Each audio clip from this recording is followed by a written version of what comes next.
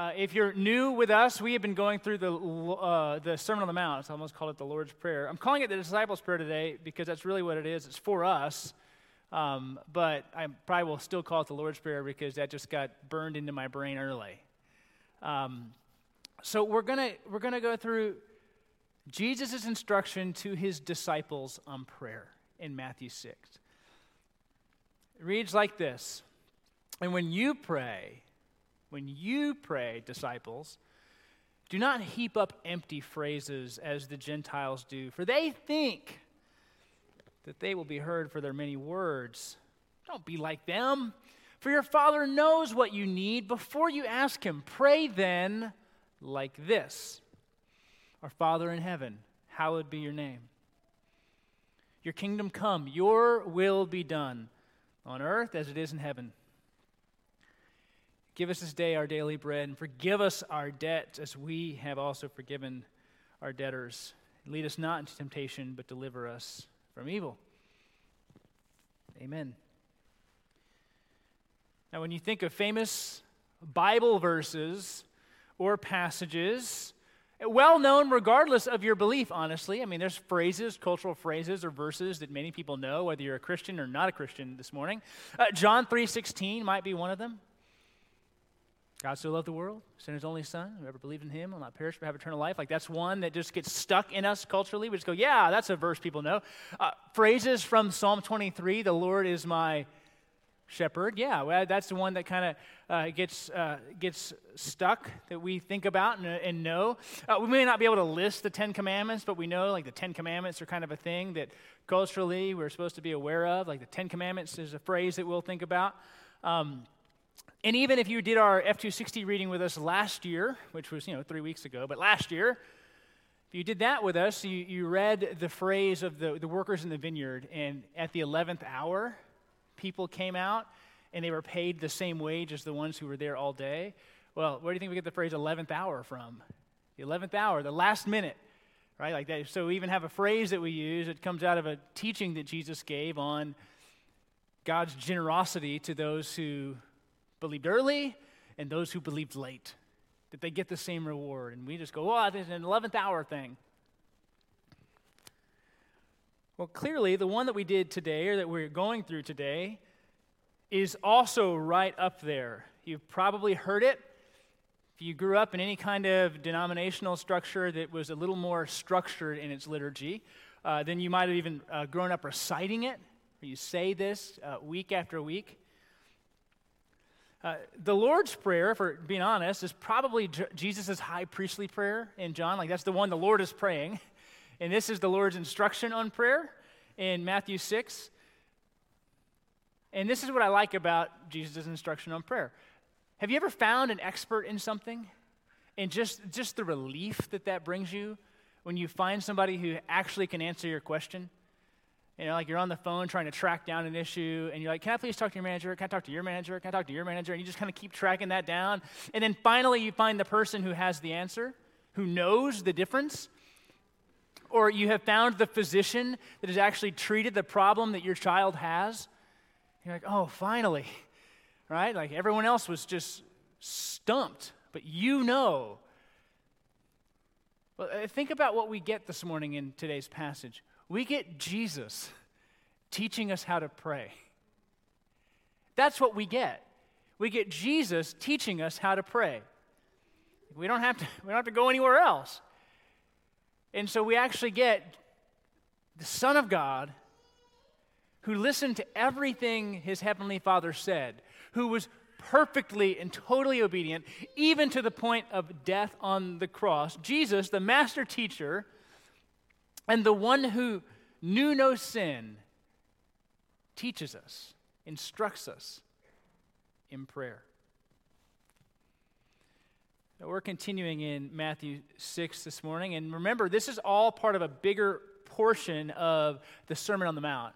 And the bigger portion that we're in, this is our third week of it, the bigger portion that we're in is that of false righteousness and real righteousness, essentially. It's faking your faith and actually living out your faith.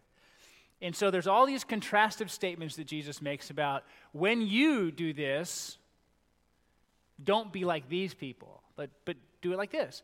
Now, I find it interesting. Remember, Jesus uses his words specifically. He says when. Doesn't the word when have kind of a built-in expectation? When you do it, not if you do it. Well, if you give, or if you pray, or if you fast, but when you do these things, do them differently than the world. Nothing that Jesus is teaching on in regard to the habit itself, giving, praying, and fasting, those three that we'll go through. Nothing that Jesus is teaching on is something that only Christians have done. Even people who don't really have a faith have prayed. Even people who don't have a faith have fasted. People who don't believe in any God give. Some of them give very generously. So Jesus isn't teaching this is how Christians discipline themselves. This is what they do. Like, these are things many faiths and even people without faith do.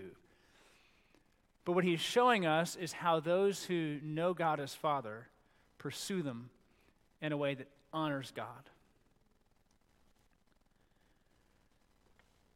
We get three, this is the second of three in that little section, but it's all on prayer. We did praying in secret last week, and then the instruction on the Lord's Prayer, which is actually about praying succinctly.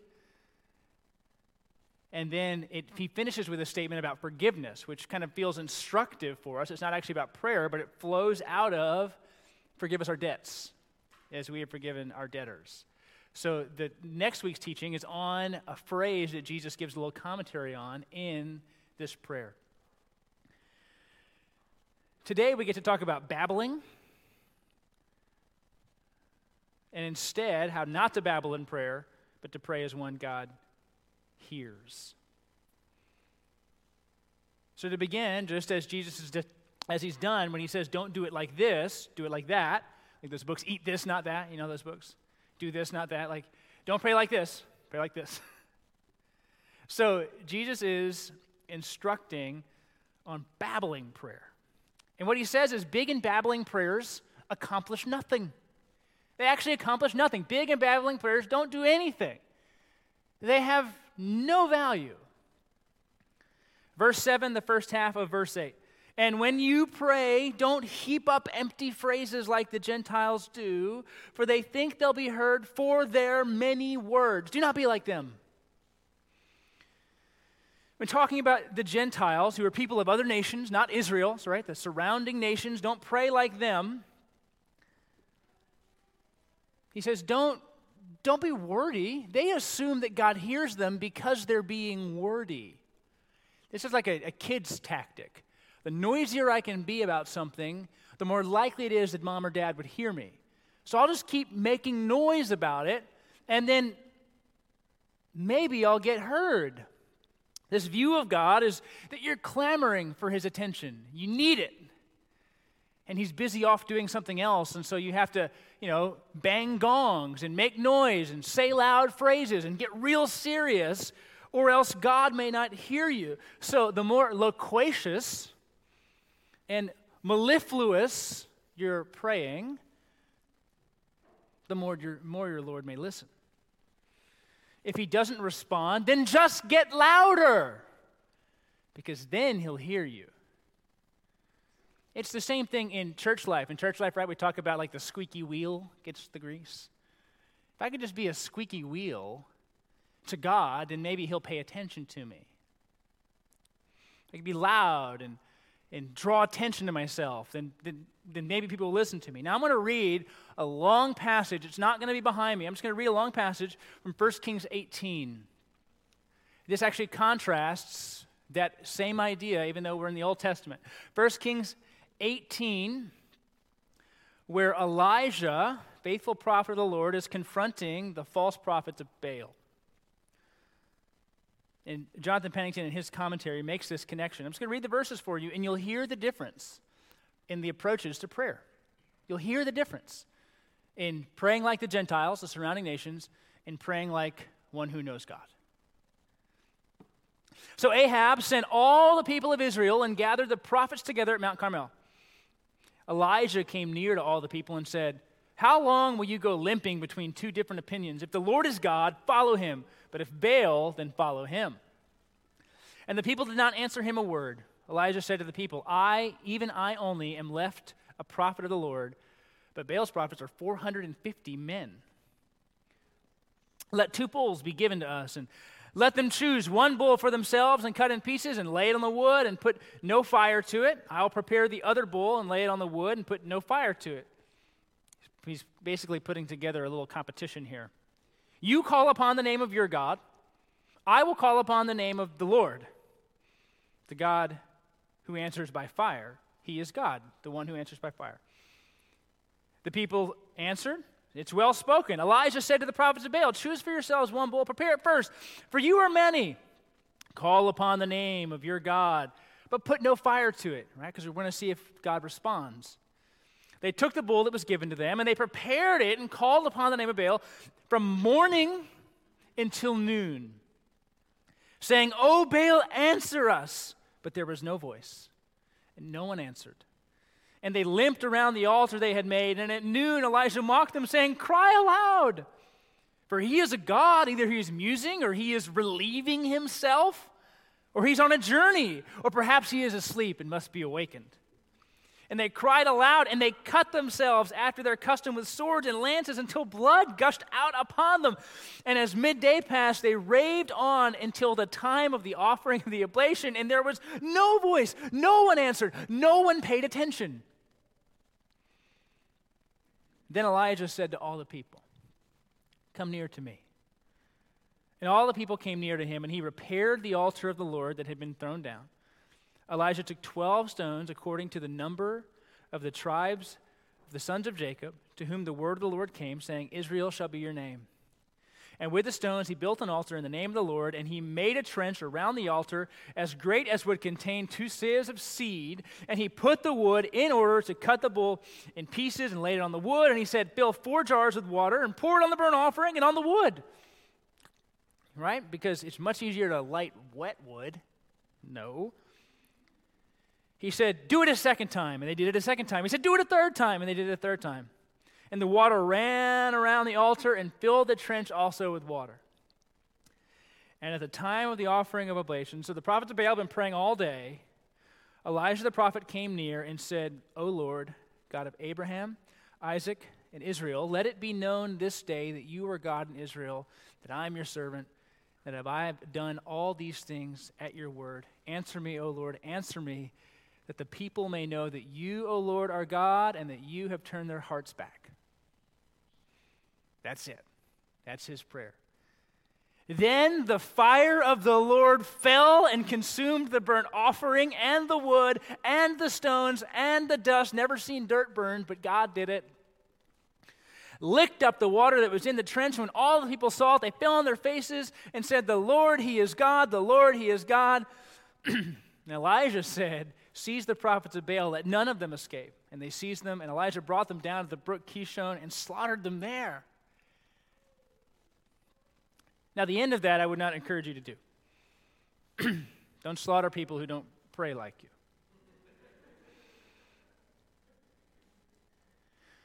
But do you see how this is right in line with what Jesus had instructed? Right in line. People who follow me don't need to babble from morning until evening. They don't need to draw attention to their prayers. They don't need to march around and scream and wail because there's no response and try really hard to get one. The prophets in this passage then, of course, are the negative example. Don't do that. With Elijah being the positive example. A simple prayer. Now, to those in the room that are new to the faith, or those who are watching along at home who are new to the faith, or young in the faith, I said this some last week. I want to say it again. Please, please do not feel like you have to level up in your prayer, like you have to have some kind of astounding phrasing, some magical way of using words so that God hears you more. God doesn't care if you don't know all the views on the millennium. He's not concerned that you're not sure how to pronounce soteriology. It's not a concern of his that you can't recall what all the letters in TULIP mean? It doesn't bother him. It doesn't bother him. I was talking with a friend even this week, some about the sermon last week and just believers praying, and he said, I'm sure many of you felt this way, there are definitely times where I'm embarrassed to pray in front of people because you just go, man, dang, that was a really good prayer. I don't know how to do that one. I don't know how to say those things. I can't feel that serious. Some of these people pray so seriously. I can't do that. And so I just say, quick prayers work. Ineloquent prayers are glorious. Because prayer doesn't exist to manipulate God.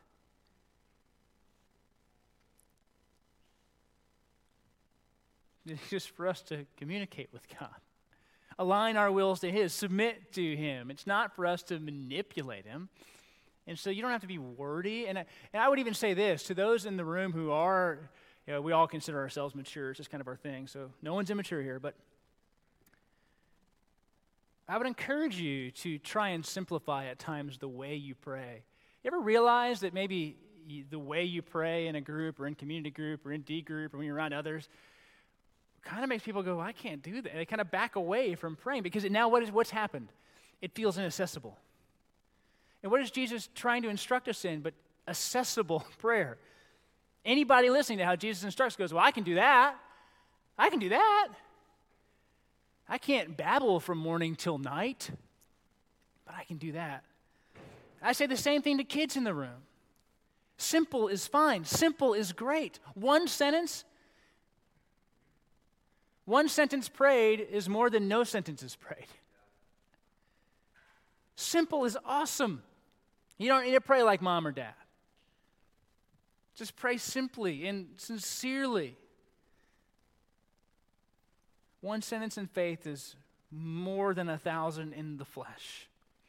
And here's the truth that Jesus is going to highlight. That's why you don't need to babble to get God's attention. The truth is God knows our needs. That's the second half of verse 8. For your Father knows what you need before you ask Him. He knows what you need. And so you don't have to then pray really loudly in hopes that you can get His attention because He's unaware.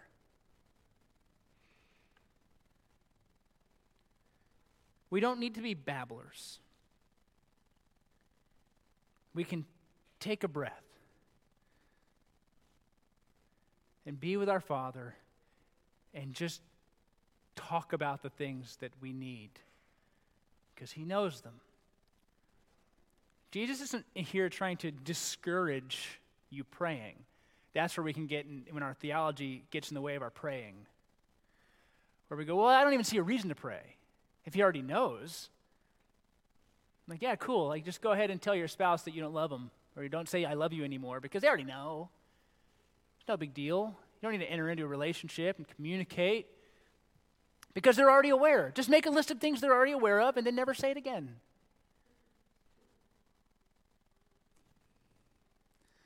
But God knows our needs. And the great truth in this, because He knows our needs better than we do, and He knows more of them than we do, is that this allows us the freedom to engage God with anything, because nothing will surprise Him. You afraid to confess your sin to God? Why? He's aware of it. Are you afraid to communicate your needs, even if they might be selfish? You don't think He knows that you're being selfish? You don't think that He won't graciously correct that? Or we get to go to Him with our needs. In fact, and this is something I don't think we often think about. If you look at this prayer, and we'll go through kind of the statements here in a moment, but if you look at this prayer, they're all requests. Every single thing stated is a request. You ever thought about that? Jesus is saying, go to the Father and ask things. Ask things. In fact, if you go through the New Testament, you'll find that the prayers are requests. They're asking God for things. For this reason, I bow my knee before God the Father, and I ask this. If you find all these prayers and you read the epistles of what they're praying for things that they like to see God do. So to those who have suffered a loss over the past year, the Lord knows.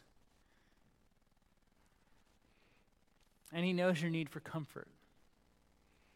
And He knows that you're hurting. To those that have perhaps lost zeal for God because your sin's weighing you down, God isn't surprised by this.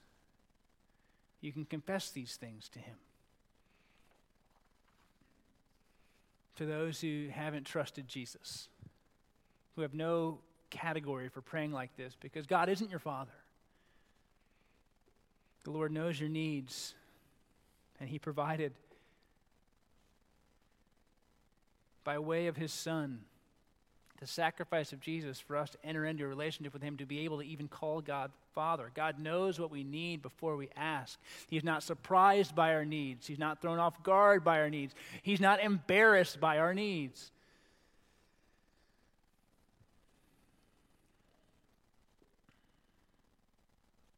And we don't ask so that He might be appeased. I just want to hear you say it, right? Like, you might do in some condescending way. I just want to hear you say you need it.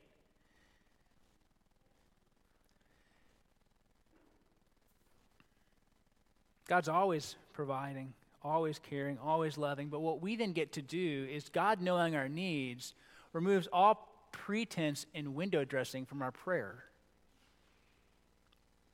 We don't need to dress it up, pad it so that it really comes across as good to Him. It means that we can, when we pray, just get down to business, because there's nothing that's going to surprise Him. And so as we go through these statements in the Lord's Prayer, the disciples' prayer, and Jesus' instruction on prayer, you'll see this. What's He asking disciples to do? We're praying simply and clearly. And there'll be specific things that we are praying simply and clearly. The orientation flows first in our connection to God, and then in our connection to others, right? That's kind of the flow that you'll see. And there's many things in the Scriptures have that same kind of flow. Let's look at God and what God has done, and then let's move to implications of that. And this prayer does the same thing. It has that move to God's character and then our walking out life. A big part of prayer is alignment, aligning our hearts to God, not trying to get God to align His heart to us, because He won't. And so what are these statements that Jesus says that align us to Him? Pray then like this. Our Father in heaven. Disciples recognize God as Father. He is our provider. He's the one who meets our needs. So we first address Him as Father. We don't have to go, oh, Lord of merciful majesty, might, and wonder, and power. Like, okay, if that's the flow you're feeling, don't want to cramp your style. But you just get to come to God as Father. And I do. I think about my relationship with my kids, who have no problem coming into our room at any hour. Daddy, Mommy, like they're just right on in there, asking things.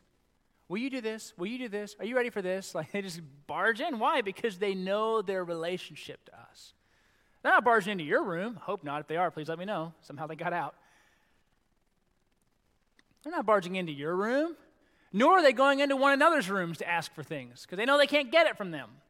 They come to us. They come to us, recognizing that God is Father, that He's personal, that you're His child, is that first way that we recognize God in prayer. Now, Jesus did the same thing. Jesus prayed to His Heavenly Father. That's how He prayed. And so He's not having us pray differently than He did. He's shown us this way to pray. So God, our Father, And then there's this phrase, hallowed be your name, or if you want to make it really intense, hallowed. Right? If you say hallowed, God hears you better. We'll just say hallowed. And that really is a request for his holiness. You heard Lindsay say it, his holiness to be known. May people see you as different. May your name be holy. May it be regarded. Because you are God. So might your name be seen as holy. The Ten Commandments start like this. The uniqueness of God. Exodus 20, God spoke all these words, saying, I am the Lord your God who brought you out of the land of Egypt, out of the house of slavery. You shall have no other gods before me, because there is no one else like me. Well, the disciple prays the same thing. That God is unique, that he's set apart, that he is different. So, Father, might your name, and by name, your reputation, people's knowledge of you, might it be seen as holy. And then in verse 10, we have this kind of three phrases that talk about our desire to see God's reign in this world. Your kingdom come, your will be done on earth as it is in heaven. These kind of roll together. Now, the petitions recognize what Jesus has been teaching on, which is kingdom living, living out the values that exist for us in Christ. What we want to see is God's rule made manifest.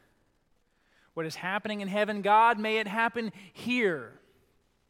And this is how I sometimes think of it. This is how this has helped me think about prayer, is that where there's reality on one side, and there's what God has revealed in Scriptures on the other side, right? When there's a gap between those two worlds, what I'm seeing and what God has revealed to be or what should be, that gap is the your kingdom come, your will be done gap. That's where prayer fills it in, between what we see and what God has spoken to be. So when I have people in my life who don't know Jesus, right, that's here. But God wants all people to come to knowledge of him. Well, how do I get from here to here? By praying. By praying. When there's a relationship strained, here. But God wants us to live at peace with one another. Well, how do I get from here to here? Through prayer. That's the only bridge I have. I can't muscle it.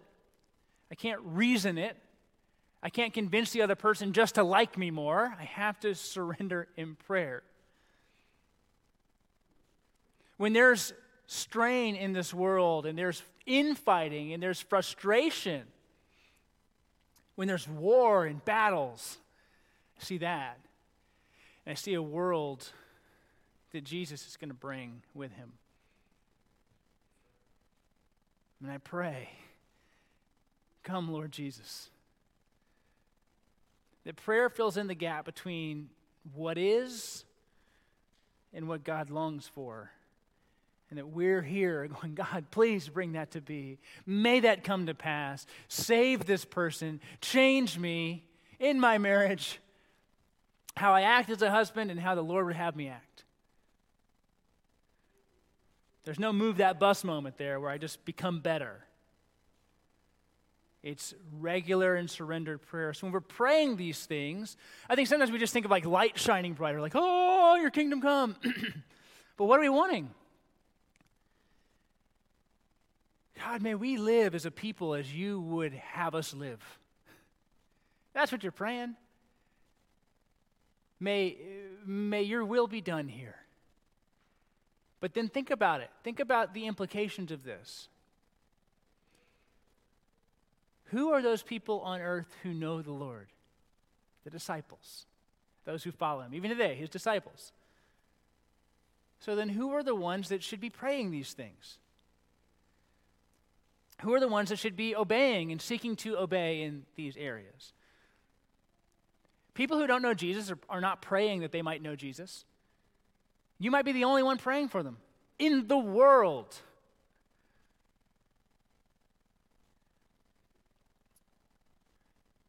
And so the disciple hears the things of God, meditates on the things of God, and prays for them to be seen in this world. Even knowing that it's fallen, knowing that it's imperfect, knowing that we struggle, knowing that we fall, knowing that we'll sin, still praying, God, might your will be done here. Might it be done in my life. Might it be done in how I live. Might it be done in my home. Might it be done on my street, in my church. Now, if you consider Genesis your church home, then I would just ask you this question: where is your attention? What kingdom are you building? What are you giving your energies for? Are we looking and praying and longing for what will be, or are we caught up in seeking what we want? News stories, controversy, drama that's like junk food for the soul, which should be my book, right? Chicken soup for the soul, but like there's junk food for the soul. Which is really where so many of us live, right? It's just consuming junk food about this world. And we have no real longing to see God change us, our neighborhoods, that more people amongst the unreached might know him, that maybe he would even use us for these reasons, these ways, and these purposes. Like, these are often not the things that we pray for. Let's not be so mistaken to think that we are somehow totally detached from an incredibly selfish culture that's telling you it's all about you, what you want, your happiness, your joy, your desires, that for us to pray, your kingdom come, your will be done, actually requires us to say, not mine, not mine. But the world's going to tell you, no, it's yours. You do what you want. You live how you want. You earn what you want. You work how you want. You spend time with what you do whatever you want. And this prayer forces us to say, not what I want. Not what I want.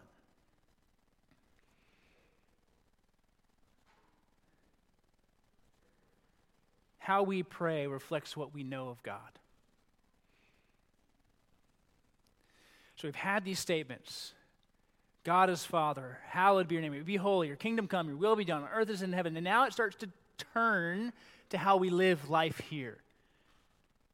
And the first is a prayer for provision. Verse 11, give us this day our daily bread. And I think about this a lot. And I just go, it's really hard for me to pray this prayer. Because I have today's daily bread and tomorrow's daily bread and the next day's daily. Like I have daily bread in regards to God providing food. I have a pantry full. And so to pray that God would meet my needs today is hard. And I bet it's hard for many of you. Because well, if you do or you don't, I'm kind of fine. I'm good. But this is a reference right out of Israel wandering in the wilderness, and God provided manna. Manna just means, what's this? Right? Because they didn't know what it was, right? Like when you have the wafer today in communion, like that's not manna. You might go, what is this? Like we don't know either.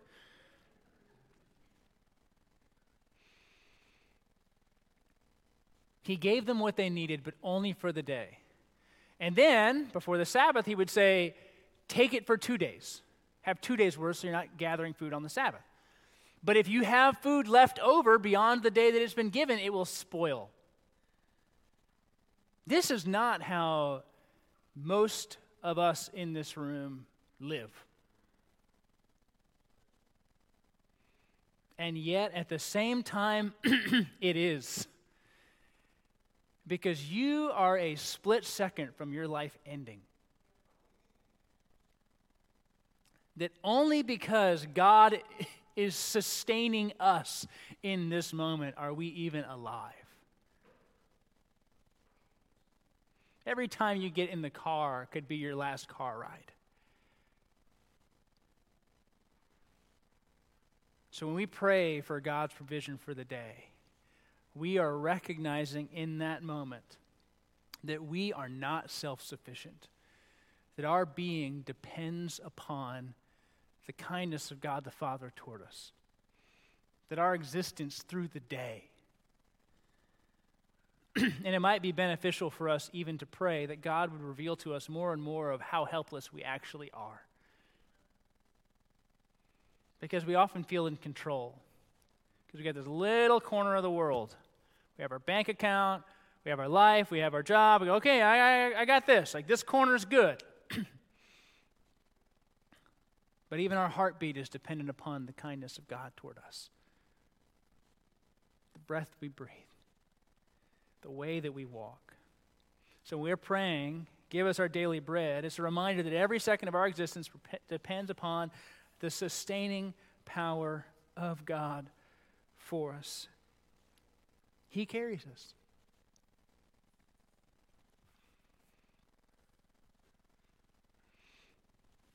And so as we think about that, then we move again into the relational aspect of how we operate together. Verse 12, forgive us our debts, as we also have forgiven our debtors. Now this is interesting because Jesus is going to talk about it, and we'll go through it next week, but there's this kind of interplay, and Matthew doesn't mind, as he's doing this, making you uncomfortable. Like, he's okay with that. And Jesus is okay making you uncomfortable. But there's this thing, if you read, forgive us our debts as we also have forgiven. Wait a minute, so do I need to forgive so that you'll forgive? Is that how that works? Like, so, hold on, I got to go forgive somebody so that God will forgive me. Because, in fact, if you read next week's verses 14 and 15, it's kind of how it sounds like. If you forgive others, your Heavenly Father will forgive you. But if you don't forgive others, your Heavenly Father will not forgive you. Well, it makes me kind of uncomfortable. I don't want to think that I have to be forgiven. But remember, the way that we often think about relationships is not the way the Lord thinks about relationships. So we're praying, your will be done. The disciples are a forgiving people because they're a forgiven people. We're going to God as Father, so we're in that relationship with Him. And we're essentially just going, hey, forgive me as I am living in this way of forgiveness as well. So sometimes we worry about the order, but if we belong to God our Father, who has forgiven us in His Son, then we too should be an incredibly forgiving people.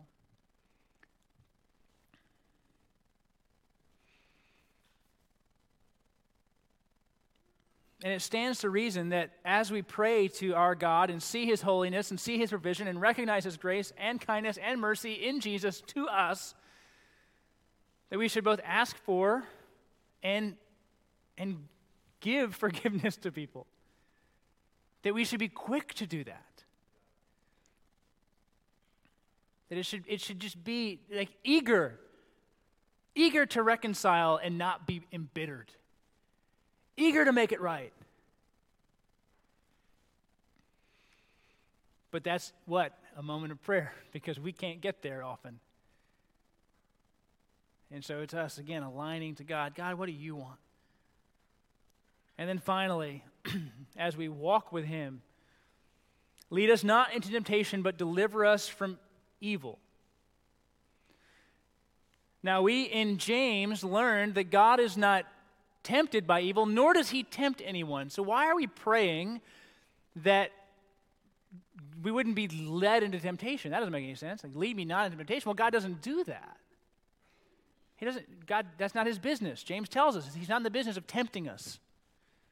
So why would we pray that God not tempt us? This, I believe, would be a recognition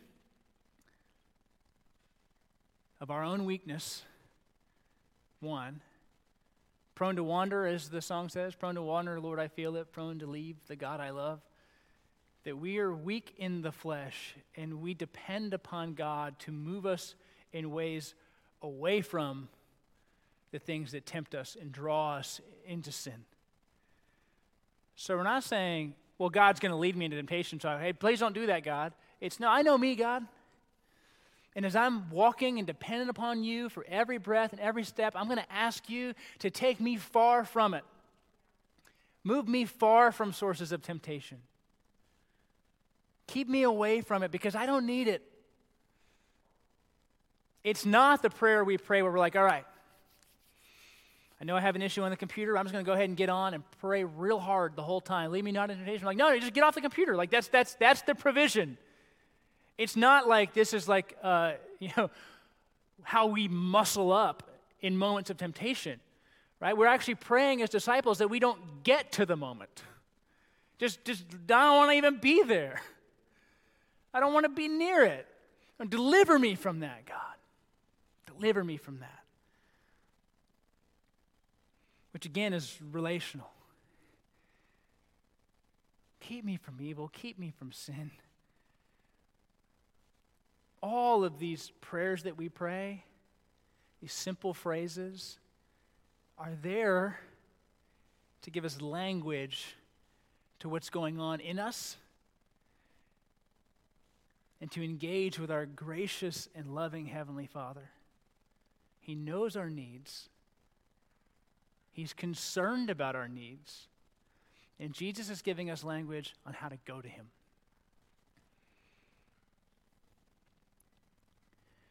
And so he goes, well, do I use these words? I'm like, well, if we're going to do it right, we got to use the words Jesus used, which are Aramaic. So like, if we're going to really go that far. But there might be seasons of your life where just to get in the habit, you pray through this. You actually pray these words. That's fine. There have been times in my walk with the Lord where I'm like, I just need something. I need this. We can use them as guides. And so we can use these words, or we can use these words and put our own language to them. We don't use the word hallowed, do we? So we go, God, might you be seen as holy in this world? And praying like that. But simple and clear prayers based on who God is and how He would have us live in this world. That's how He's taught us how to pray. We don't need to go on babbling because God knows what you need. So you pray for those things because you don't have to really butter Him up like the prophets of Baal tried to do. We'll pray really hard and then maybe something will happen.